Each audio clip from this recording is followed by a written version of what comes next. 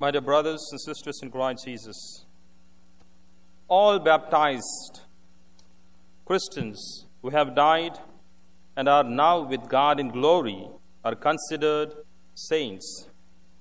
And All Saints' Day is intended to honor the memory of countless unknown and uncanonized saints who have no feast days. Today, we thank God for giving ordinary men and women a share in His holiness and heavenly glory as a reward for their faith. This feast is observed to teach us to honor the saints both by imitating their lives and by seeking their intercession for us before Christ, the only mediator between God and man. We read this in the first letter to Timothy, chapter 2, verses 5. The church reminds us today that God's call for holiness is universal, that all of us are called to live in His love and to make His love real in the lives of those around us. Holiness is related to the word wholesomeness. We grow in holiness when we live wholesome lives of integrity, truth, justice, charity, mercy, and compassion, sharing our blessings with others. Today, as we celebrate All Saints' Day, the question many of us would ask is this: who is a saint? Is a saint someone out of the ordinary or someone out of the normal life of person? Is a saint someone extraordinary or perfect? Pope Francis, in his document Gaudete et Exsultate, says, saint is not someone perfect. Saint is someone imperfect. Not extraordinary, ordinary. Even goes on to say that a saint is someone in the next door. Perhaps our own parents and grandparents are saints or saintly people who are living among us.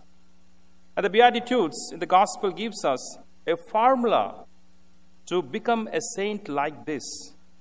Any ordinary person, any one of us can be a saint. Let me explain to you these 3 points to be a holy person, to be a saint. First, a saint is serene, a happy person. A sad saint is a sorry saint. Happiness within and happiness with people. A saint religious and enjoys the company of others. As a saint is not just alone, he is in the company. The Beatitude speaks about this happiness, the happiness in any circumstances. Happiness in bad times and happiness in good times. Happiness when you're happy and happiness when you're sad. A saint is always serene and happy, and he enjoys the company of others, irrespective of whatever they are. The second, a saint is sensitive. Sensitivity comes from senses, 5 senses. A saint is very sensitive to the needs of others. A saint is able to understand the needs, problems, and difficulties of people around him or her. A saint is not someone cut off from the lives of others. So he is very sensitive to the needs of the people. The third, a saint is simple. What does it mean by saying simple or simplicity? A saint does ordinary jobs well, ordinary duties well. He or she is not extraordinary. He or she is very ordinary person. In the words of Saint Teresa of Child Jesus, it says, doing little things in little ways. And they are the saints. And today, the church is inviting all of us to look up to these saints and to inculcate these 3 values, these 3 things which will help us to live a saintly life here on earth. A As a saint is serene, we need to be serene, and sensitivity, and to be simple. And the old formula of a prophet, Prophet Micah, is this.